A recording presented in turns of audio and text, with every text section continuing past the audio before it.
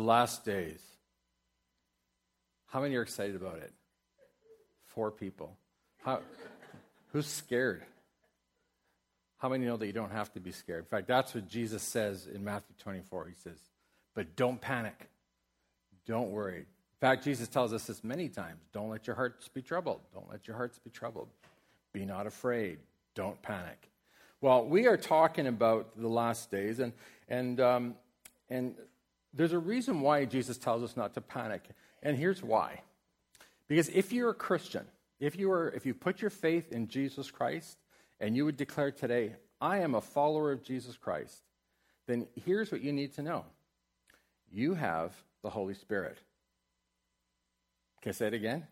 If you're a follower of Jesus Christ, then you have the Holy Spirit. Amen. Now, if you have the Holy Spirit, you've got nothing to be afraid of. Because God is with you and He's in you. And He is going to walk with you, and He's going to help you through every single thing that you go through. And folks, the church has been relying on the person and the work of the Holy Spirit since day one. For 2,000 years, Christians around the world have trusted in Jesus, and Jesus has helped them through. And do you think Jesus is going to let us down now? Nowhere in my studies in the last day do I find anything that says, oh, when we get to the last days, Jesus, you're on your own. Doesn't say that anywhere. Jesus is on your side. Jesus loves you. How many know that you and God are a majority? You know that? You and God, you've got everything you need if you have Christ. So I want you to know today, as we talk about these things, that you don't have to be afraid, that you can rejoice and be glad that Jesus Christ is with you. You're not alone. Lo, I am with you always. Now, I've been talking about some of the signs of the last days. In fact, Jesus, in his Olivet Discourse, we find it in Matthew 24, we find it in Mark 13, and in Luke 21. The Olivet Discourse was the teaching that Jesus gave his disciples concerning the last days. And Mark, Luke, and Matthew all have a version of that, and including all of the details. So obviously those early apostles would have communicated the teachings of Christ, and those teachings would have been written down by various men under the inspiration of the Holy Spirit.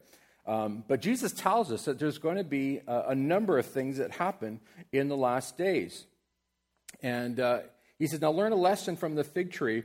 When its branches bud, this is Matthew 24, verse 32. Learn a lesson from the fig tree when its branches bud and its leaves begin to sprout, and you know that summer is near. In the same way, when you see all these things, happen, you can know his return is very near, right at the door. And I tell you the truth, this generation will not pass away from the scene until all these things take place. Heaven and earth will disappear, but my words will never disappear.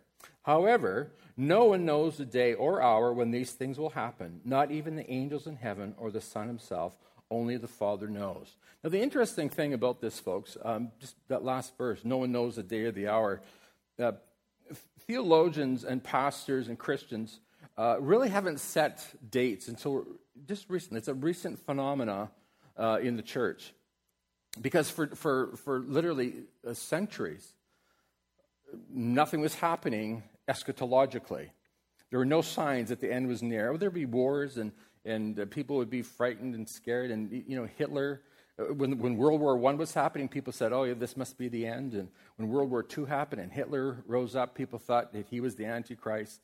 But it was right around that time when people started thinking about the future, predicting when Jesus would return. But it wasn't until May 14, 1948, that the whole area of eschatology and the end times really broke out. It's a huge theological study. It's a great field of study. And people started setting dates and trying to figure out when it was going to happen. And some of you read books like that. And maybe, it was been 30 years ago that you read Hal Lindsey's book, The Late Great Planet Earth. Anybody ever heard of that? And really, Hal Lindsey has really been the one that's sort of led the way in terms of discussing the end times. And some of his ideas, some of them are really good. But here's what you need to know. God was not going to do anything in terms of the end times until Israel was reestablished. One pastor said that Israel is God's prophetic timepiece. You know what God's going to do on the earth based on what happens in Israel. So Jesus says there's all kinds of signs. The greatest sign, of course, is the birth of Israel, but there's other signs. One of the signs, of course, is the pestilence and disease. And here's a picture. This is from the Congo. And this is somebody, actually one of the workers that are helping amidst the great Ebola outbreak. I don't know if anybody has heard about this. This is like really fresh off the print. November the 12th, 2018, just a few days ago. The Congo, they say, quote, facing the worst Ebola outbreak in the country's history. And in case you don't know, Ebola is a very frightening disease. You start bleeding internally and externally. You start bleeding out of all your pores and out of all your orifices, and it's very, very painful. A very scary disease. And the people that work trying to control this sort of thing, it's a great nightmare for them, because they say, just take somebody who's got the disease, gets on an airplane, and now spread it all over the world. Very, very dangerous. And Jesus says this is what's happening in the last days. Now, I know some of you are thinking, oh, yeah, but there's been outbreaks in the past. But here's what's different, is the frequency now of these outbreaks and how quickly it's spreading and actually how terrible it is. As it says here, it's the worst outbreak in the country's history. And then some of you, of course, will know what's happening in California right now, even as we speak. Massive, massive forest fires. In fact, they're saying that this is the worst ever in the history of California. And they've got 50% of it under control, which is really quite frightening. They say that there's over 13,000 buildings destroyed, and many of those would be people's homes. And it's a beautiful area of California, so these are very, very expensive homes. There was a trailer park totally wiped out. What else? $17 billion. That's the cost. In 2017 for the forest fires, the bill hasn't come in for this one yet. So we're looking at billions and billions of dollars. And you have to ask yourself the question, who pays for all this? And is this sustainable? Can we keep on paying for this? Well, not us, but the Americans. And you know that they've just had a number of terrible, terrible hurricanes go through, Category 5, once in a lifetime. The once-in-a-lifetime hurricanes have been happening once and sometimes twice a year for the last few years. It really is quite frightening. But here's one that I thought was so timely. Keep in mind, folks, that this is all hot off the press. This has just happened. Like this happened last week and week before. When God put in my heart to talk about the end times, I mean, I had no idea that this was going to happen, and I can assure you that I didn't arrange to have this happen. Just to make sure you get that. Thanks for laughing at my jokes, Adam. I always like it when Adam sits there and laughs at my jokes. But here's the one that's really, really amazing. Last week, that's California, the aftermath. Nothing left. Last week, some of you may or may not know it, but Hamas attacked Israel, sent over 460 rockets into Israel from Gaza. And Israel has what they call the Iron Dome, which protects Israel against these attacks. Now, some still get through. And we say Iron Dome, we don't mean a literal Iron Dome, but they call it that because it's their defense system that protects the country from these attacks. Now, the interesting thing is if you Google it, Wikipedia actually has a page on the attacks on Israel, November of 2018. And what it shows that Israel attacked the Palestinians, not vice versa. It shows a picture of an Israeli helicopter firing a missile. That's the picture. But it was Gaza that attacked Israel. So I'm going to tell you, the whole media, the whole world is anti-Israel. And I'm going to show you in a few minutes the reason for this. Why is Israel under attack the way it is? But Jesus said this is exactly what would happen in the last days. There would be wars and rumors of wars. And at the very center of these end times, we find Israel. It's critical that you watch Israel, that you pay attention to what's happening in Israel. So today we're going to talk about our relationship to Israel, what we can learn from all of this. But here's what Jesus says in Luke 21, 10 to 11. Now remember, this is still the Olivet Discourse. We're talking Matthew 24, but Luke 21, they're the same. Jesus says, "A nation will go to war against nation." We're seeing that happen right now. And kingdom against kingdom. We're seeing Russia posturing right now and declaring that the reign of the U.S. over the world is coming to an end. I don't know if anybody saw that. That was what Putin said this past week. It's almost over. It's almost done. Those are his exact words. And some of you know that America has been sort of the world's policeman and trying to keep peace in the world. And the reason they do it, by the way, is not just for altruistic reasons, but because America understands that when there's peace in the world, there's great economic advance. There's a great economic advantage to keeping peace in the world. So Russia is against America, and North Korea against South Korea, and North Korea against America, and it just goes on. And you see this, and it's constantly in the news. And America now has just introduced very strong sanctions against Iran. Some of you may know about that. Iran, meanwhile, is saying that as soon as they get the chance, they're going to wipe Israel off the map. This is not new. War against nations will go to war against nation, kingdom against kingdom. There will be great earthquakes. Some of you know that just a month or two ago, Indonesia experienced a terrible tsunami that was caused by an earthquake that happened nearby. And again, hundreds and hundreds died because of the earthquakes. And again, these are things that we're seeing happen far more frequently. Again, research it yourself. You'll see that there's a massive increase in the number of earthquakes. There will be famines, and some of the famines will be because of a shortage of food. I just saw an article recently that said there's not enough vegetables and fruit in the world to feed the world. But there's also famines because of political reasons. And you may have heard what's happening in Yemen. Half the country is starving to death for political reasons. It's not that there's a lack of food, but for political reasons. There will be plagues in many lands. I just showed you what happened in the Congo with the outbreak of Ebola. And they say that there's more to come. And there will be terrifying things. The earthquakes, the forest fires that's happening in California. And they say the forest fires that we've seen in California, that's just the start. There's far more to come. And there will be great miraculous signs from heaven. And we're waiting for that. But I can tell you it's coming. Now, what you need to know is at the center, at the very core of all of this discussion about the last days is Israel. Israel really is the prophetic key to the whole conversation about the last days. If Israel was not a nation yet, then we could not really talk about the last days as something that would be imminent. But we do know it's imminent. We do know Jesus is coming again, and he's coming soon.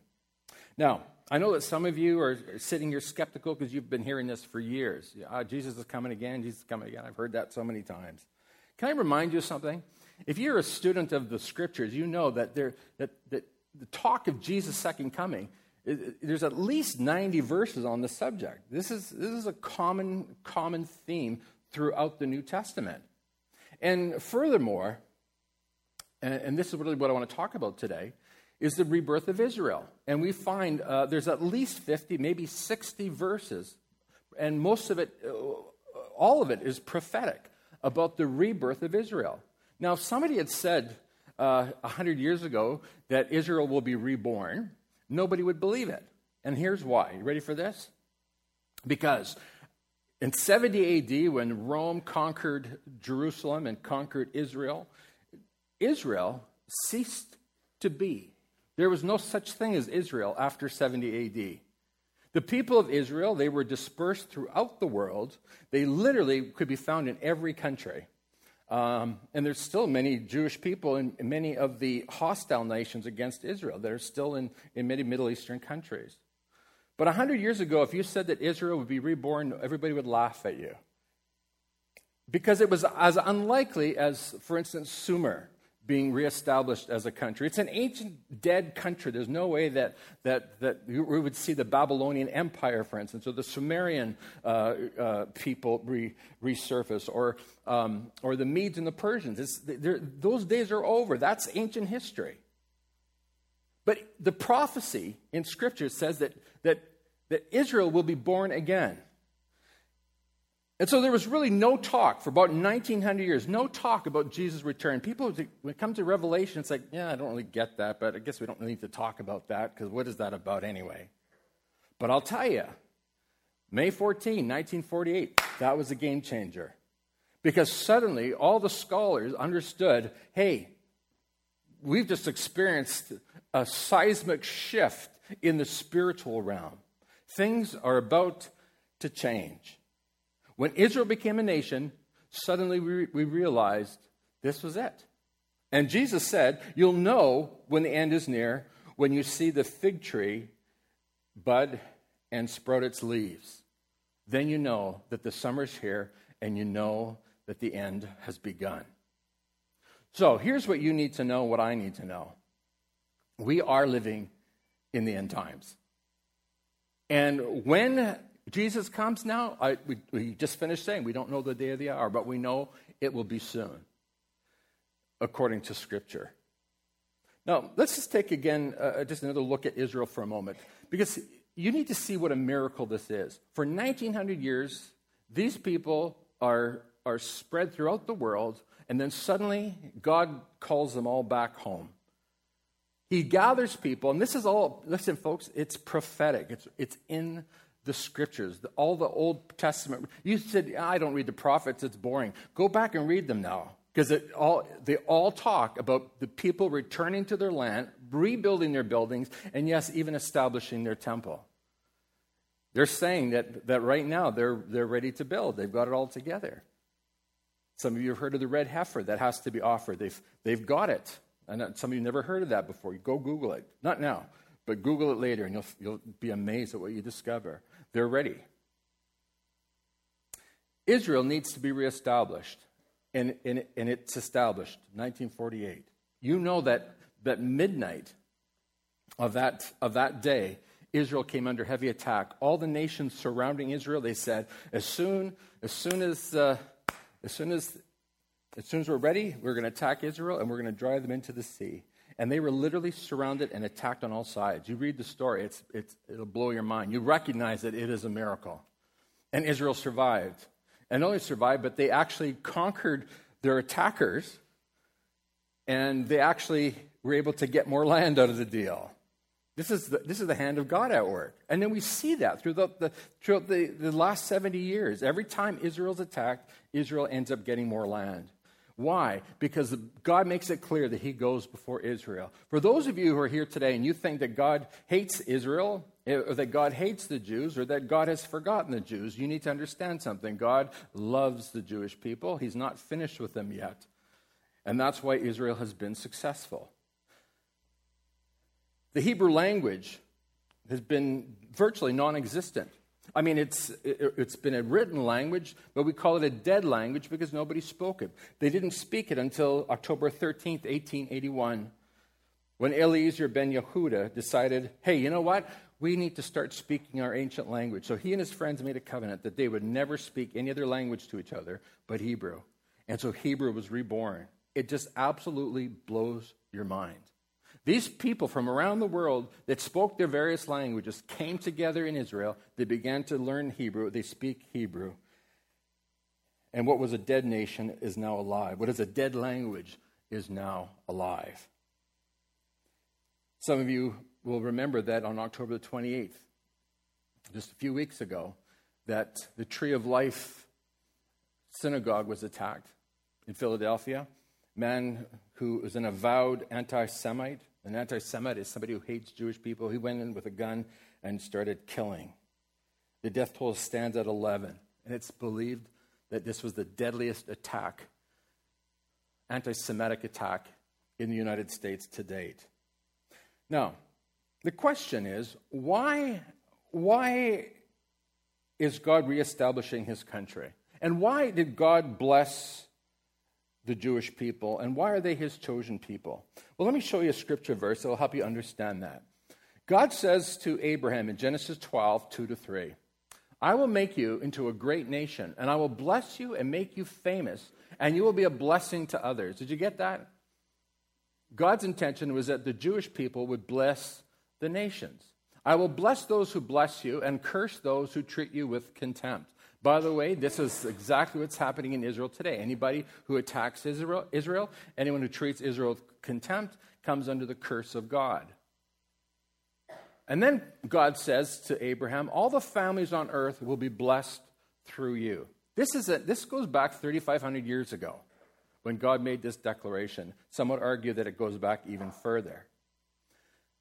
But here's what you need to know. God's plan from the beginning was that Israel, that is the seed of Abraham, would be a light to the nations. In fact, this is what Isaiah says, Isaiah the prophet, in Isaiah 49, verse 6. It says, you will be a light to the Gentiles. What does this mean? It means that through Israel, God will reveal himself to this world. This world is totally ignorant. They don't know who God is, except through God's people. And at that time, God's plan was that he would use Israel to be a light to the nations so that people would get to know who God is and who God was. But there's more to it than that even. It would be through the Jewish people that God would send his son, our Savior, to this world.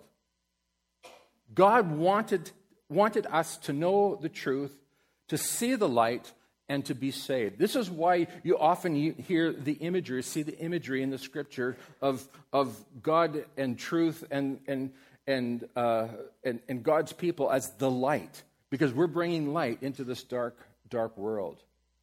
So it was through the Jewish people that God brought the Messiah to this world. And in this sense, the Jewish people have blessed us. Now, I look out over the group here this morning in the first service, and I know there's people from many, many different parts of the world.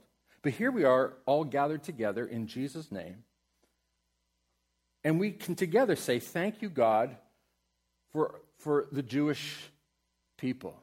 Because it's through the Jewish people that we have benefited, that we've been blessed. God has given us a Savior through the Jewish people.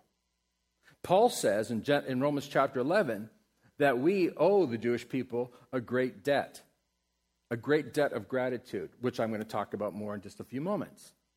But here's what you and I need to understand. The children of Israel, the Jewish people, are God calls them the apple of his eye, his precious people. Why? Because it's through these people that the Messiah will come, but even more than that, these people are his very own people. Now, those of us who put our faith in Jesus Christ, that you understand that you too are God's people. Why? Because like Abraham, you have put your faith in God. You have trusted God. And that makes us the children of Abraham. I don't know if you knew that. You got to read your Bible. Read Romans. It'll tell you all about it. We are people of faith. We are people who put our faith in the one true God. And for that, we owe Israel a great debt of gratitude. Satan looks on at all this and he says, hold on a minute here. I just can't stand by and let this happen. And so what Satan does is he begins an attack on Israel. And of course, you know that through the ages, Israel has constantly been under attack. And they've tried to destroy Israel over and over and over again. Because they're God's people through whom God wants to bring light to the world. We see it in Egypt. And you remember how Pharaoh tried to kill off the Jewish people? Remember, he wanted all the baby boys to be put to death. And Moses' parents wouldn't hear of it. Put him in a little basket. Next thing you know, he's raised in the family of Pharaoh. And the next thing you know, he's leading Israel out of Egypt. God protects his people. And by the way, if you're a Christian today, God protects you. Let that be a reminder to you today. You don't have to be afraid. That's why Jesus says, don't panic. Don't be afraid. He's got this. Everything's going to be okay. Satan has tried to destroy the Jewish people. We see in Esther's reign. The book of Esther is a very interesting book, but it's not considered even theological. in the sense that there's no great theology to learn there. But what we find in Esther is a reminder that God wants his people to survive. Haman, some of you know the story, Haman wanted to see all of the Jews put to death. In fact, the law had been passed that the people in the Persian, the Median Persian Empire should put to death all of the Jews. And really, the book of Esther is the miracle of how the Jews survived. And I'm telling you, they would have been wiped out. But God did a miracle. Satan trying to destroy God's people. Jesus, you remember when Jesus was born, what does Herod do? Under the inspiration of hell, Satan gets a hold of Herod, and he gets Herod to kill off all the babies born in Bethlehem. Remember that? The baby boys. And Jeremiah, by the way, he prophesies that this is going to happen, and of course it does happen. But Jesus is rescued because the angel of God comes to his parents, and Jesus is whisked away, taken away, and protected so that he can do his job. Do you see what Satan is trying to do? He's trying to destroy God's people, and primarily what he's trying to do is he's trying to destroy anybody's chance of salvation, because Satan knows that salvation comes through Jesus Christ. There's no other name under heaven by which we must be saved. Hallelujah. If anybody is sitting here today thinking that there's many paths to God, understand that Jesus declares he's the only way. Jesus said, I am the way, the truth, and the life, and no one comes to the Father except through me. By the way, it's because Christians hold to this truth that we too are hated. If you as a Christian say all roads lead to Jesus, Satan's going to leave you alone because you're not a threat. But the minute that you say there's only one way to God and it's through Jesus Christ, now Satan's got his target on you. And he will try to destroy you. But then we hear Jesus say, don't panic. Be not afraid. I've overcome the world. Now, it's really critical that you understand this. Satan is trying to destroy the Jewish people, and Satan is trying to destroy Christians. Hey, you know what? You can say anything you want against Christians or Jews. You can say the most vile things. You can mock them. You can make fun of them. But boy, if you say anything against a Muslim, you're an Islamophobe. Have you noticed that? Now, please don't anybody go out here saying, Pastor Allen gave me permission to attack the... No. As Christians, we love everybody. I don't care what your religious background. But we still hold to the truth that Jesus Christ is the only way to the Father.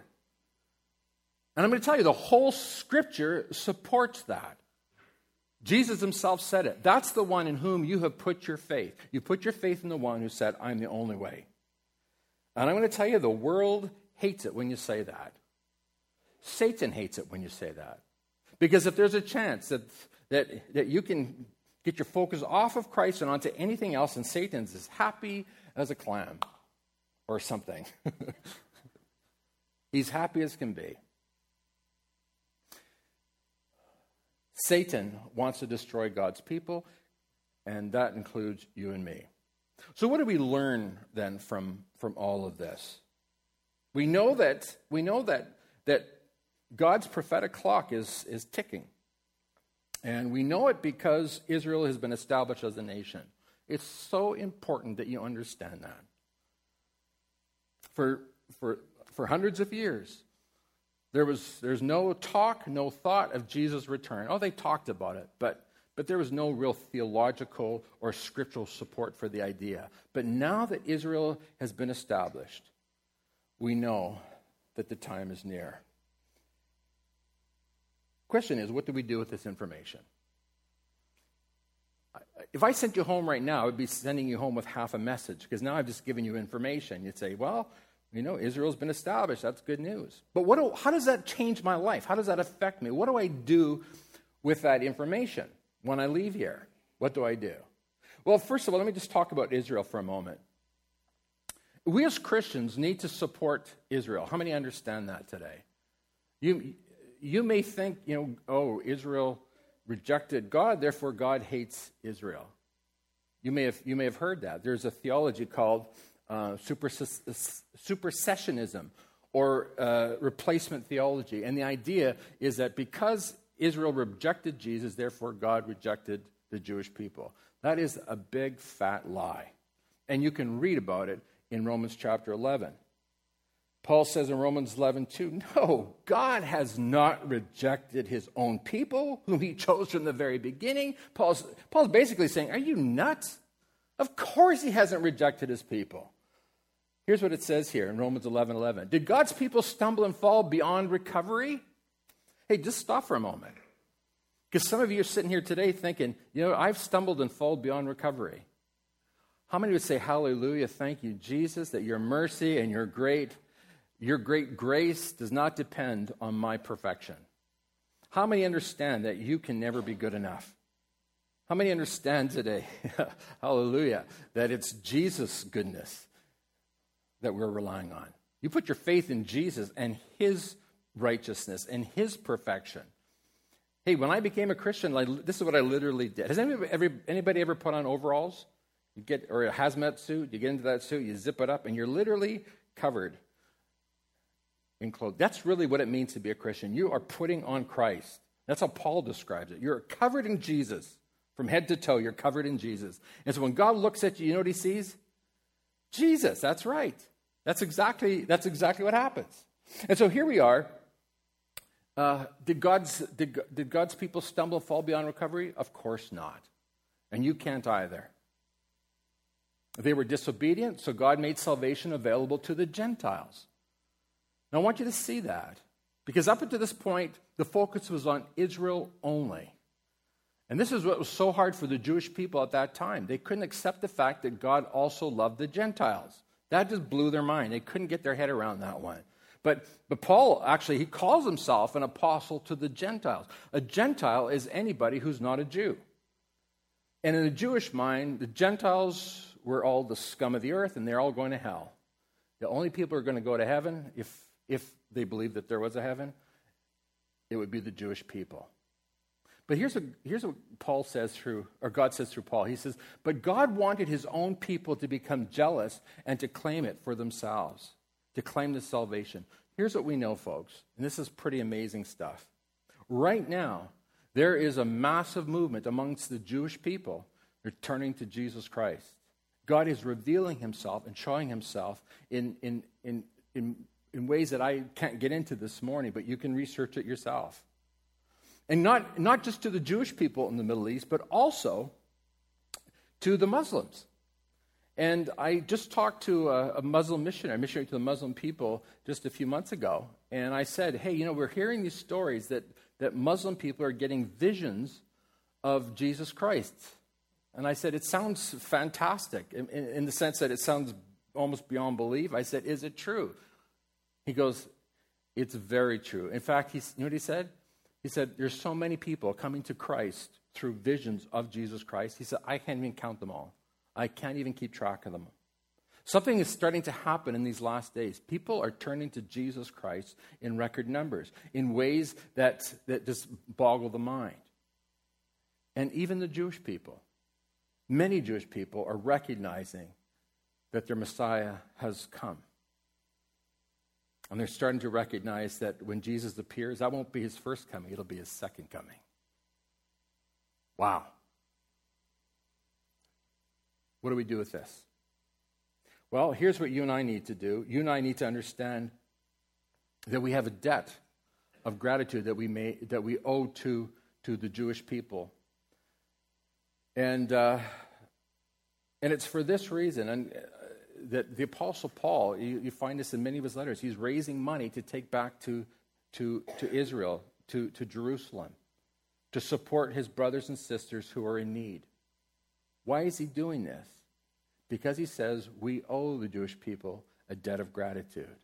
And the thing to do is to do what we can to love them and support them. I'm going to talk more about that in just a second. So the first thing we need to know is that God loves Israel and we must love Israel. That's got to be our reaction to this whole message about Israel being at the very center of the end times discussion. The second thing that we need to understand is that we need to be ready. We need to make sure that our own hearts are right with God. Here's what the Apostle Paul said to Timothy. I just want to read this to you from 2 Timothy chapter 3. He says, you should know this, Timothy, that in the last days there will be a very difficult times. For people will love only themselves and their money. Does that sound like 2018? We are living in a day and an age of such incredible love for self and love of money. In fact, I just read an article. It's almost an epidemic amongst young men. Called this Adonis complex. And it's a love of the body and trying to develop the body and make it look beautiful. It's almost become like a religion. And of course, I don't have to talk to you about money. People have always loved money. But I'm telling you, folks, I mean, every time you turn the news on, they're talking about money. The Dow's gone up, the Dow's gone down, the S&P, and if you're following stocks, I mean, everybody's watching that closely. For people will love only themselves and their money. They will be boastful and proud, scoffing at God. Has anybody heard any comedians lately? And literally, everybody mocks the church. Everybody mocks Christ. Everybody mocks Christians, the Bible, Scripture. They're scoffing at God. They scoff at what we believe. Disobedient to their parents and ungrateful. We just took our young people to Banff, and the conversation was gratitude. Make sure that you say thank you. A number of us leaders took all these kids, and we had a wonderful time with them. But I said, make sure you say thank you. I think I had maybe 2 or 3 thank yous, maybe, out of all that group. We're just not a grateful people. I had a lot of complaints. I could fill a book full of the complaints that I got. But no thank yous. Hey, folks, this is a sign of the human condition and what we're dealing with in these days. Ungrateful, disobedient to their parents. There's something behind that disobedience to the parents. Paul would know that Timothy understood the big picture here. And here's what you're going to discover in Judaism and in Christianity is this idea of authority. And people submitting to authority and following leadership and following those who are over you. Not to say that you're less than those who are over you, but understand that there is a process by which God keeps things under control. But God says in the last days that's all going to be erased. And kids aren't going to respect any authority. And people aren't going to respect, not just kids, everybody. They're just going to be totally wild and anarchistic. They will consider nothing sacred. Have you seen the cartoons? Have you seen the comedians? I mean, they talk about things that are absolutely jaw-dropping. It's shocking. The Family Guy. I've never watched a full episode. I've watched just a few minutes of it to see what it's about. Homer on The Simpsons. You know, the thing is that oftentimes there's some really funny things that are said. And you think, man, that was brilliant. It was very, very funny. The problem is that laced into that humor is blasphemy, extreme blasphemy, and ideas that are contrary to Scripture, contrary to the values that we hold dear as Christians. The question is, do you still hold them dear? But the amazing thing about humor, and Satan is so cunning and he's so smart. He knows that he can feed that blasphemy in by making people laugh. And Christians will say, oh, well, I'll just take the funny parts and I'll ignore the bad parts. But the fact is it's in your heart. You've already taken it, received it into your heart. Paul says they will be unloving and unforgiving. Oh, the hatred right now, folks. Hatred. Man against woman. Have you seen that?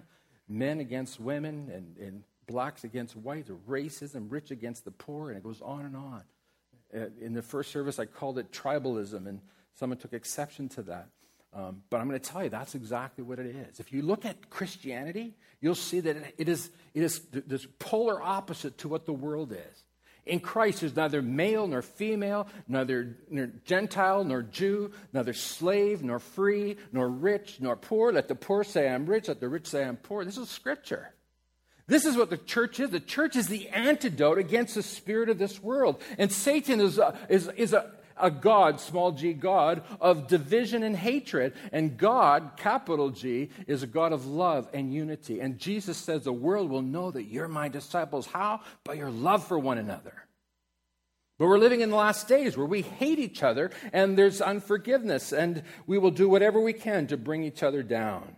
They will slander others and have no self-control. No self-control. Folks, have we ever lived in an age where there's been more addictions out of control? We're an addicted culture, an addicted society. If it's not to drugs or to alcohol, it's to pornography and food and all manner of things. Jesus said, that's the last days for you.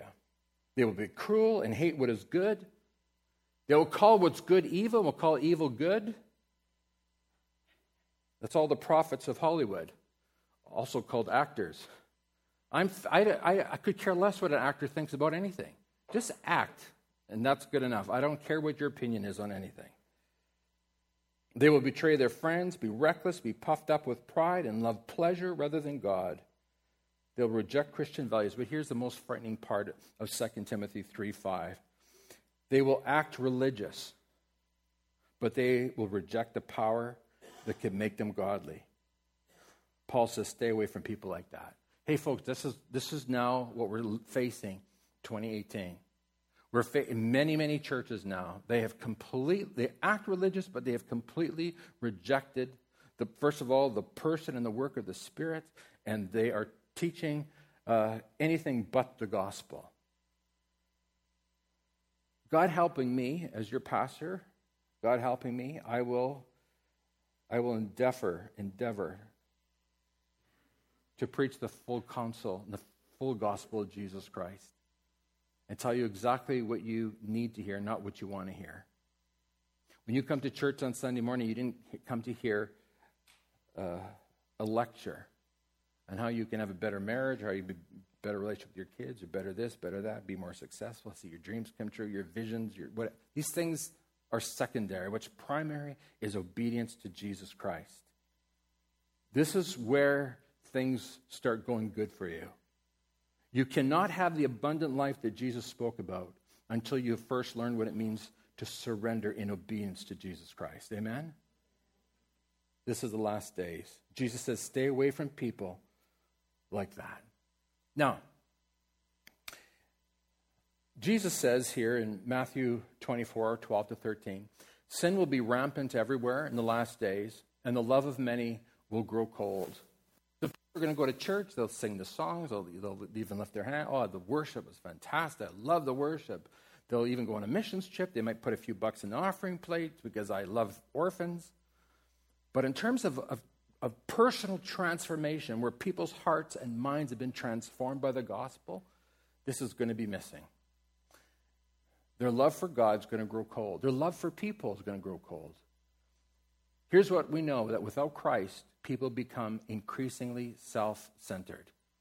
You will put yourself first. And I'm going to tell you right now, folks, if you're putting yourself first right now, that is a wake-up call. If you realize it, the Spirit of God's speaking to you right now. If you understand, I'm putting myself first, then you need to respond and say, God, forgive me for my sin. And help me now, Lord, to put God first and then put others second and put myself last. So what's the takeaway? First of all, you need to understand that God loves Israel, and you have to watch what's going on there. If you say, I haven't watched the news, I'm not a news watcher, it depresses me, start watching the news and get excited about what God's doing in the world. Because I'm going to tell you, what happens in Israel is the indicator. Here's how many know that when I'm preaching a sermon, it's not, I preach it for me first, for Alan. Like sometimes I listen to my sermon, I just want to sit down and take notes. I'm just so excited about what's coming out of my mouth. It's God. I'm the one that has to learn from that. And here's what God spoke to me. And I haven't had a chance to discuss this with the elders yet, but here's what I'm feeling God saying for me as a leader of Cross Church, is that we need to start sending support to our brothers and sisters in Israel. And so what we're going to start doing, God willing and elders willing, is we're going to start on a regular basis, start sending money to Israel through Bridges for Peace. And if you want to start giving, we're going to start sending money and help Israel, because that's what the Apostle Paul did. He says, you owe Israel a debt of gratitude. So hands up, give us what you can.